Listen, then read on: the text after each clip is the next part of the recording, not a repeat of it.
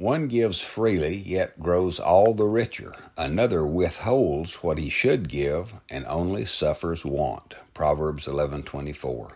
Well, this proverb speaks to me of generosity.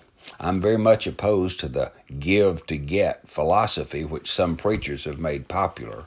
The whole prosperity gospel concept is foreign to the Bible's teachings. Our giving should always be motivated by the joy of meeting needs in others, not the greed of expecting something in return. I have known generous givers whose businesses collapsed, and I've known selfish, stingy men whose fortunes grew. This proverb is not a promise of financial gain, but of spiritual treasure. Those who wisely, freely, and lovingly give with generous hearts lay up eternal treasure that can never be affected by rust, theft, or loss.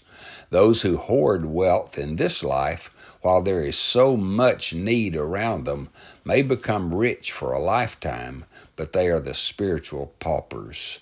Just read the story of the rich man and Lazarus, and you'll see what I mean. Father, help us lay up treasures in heaven by generously meeting the needs of those around us. Amen.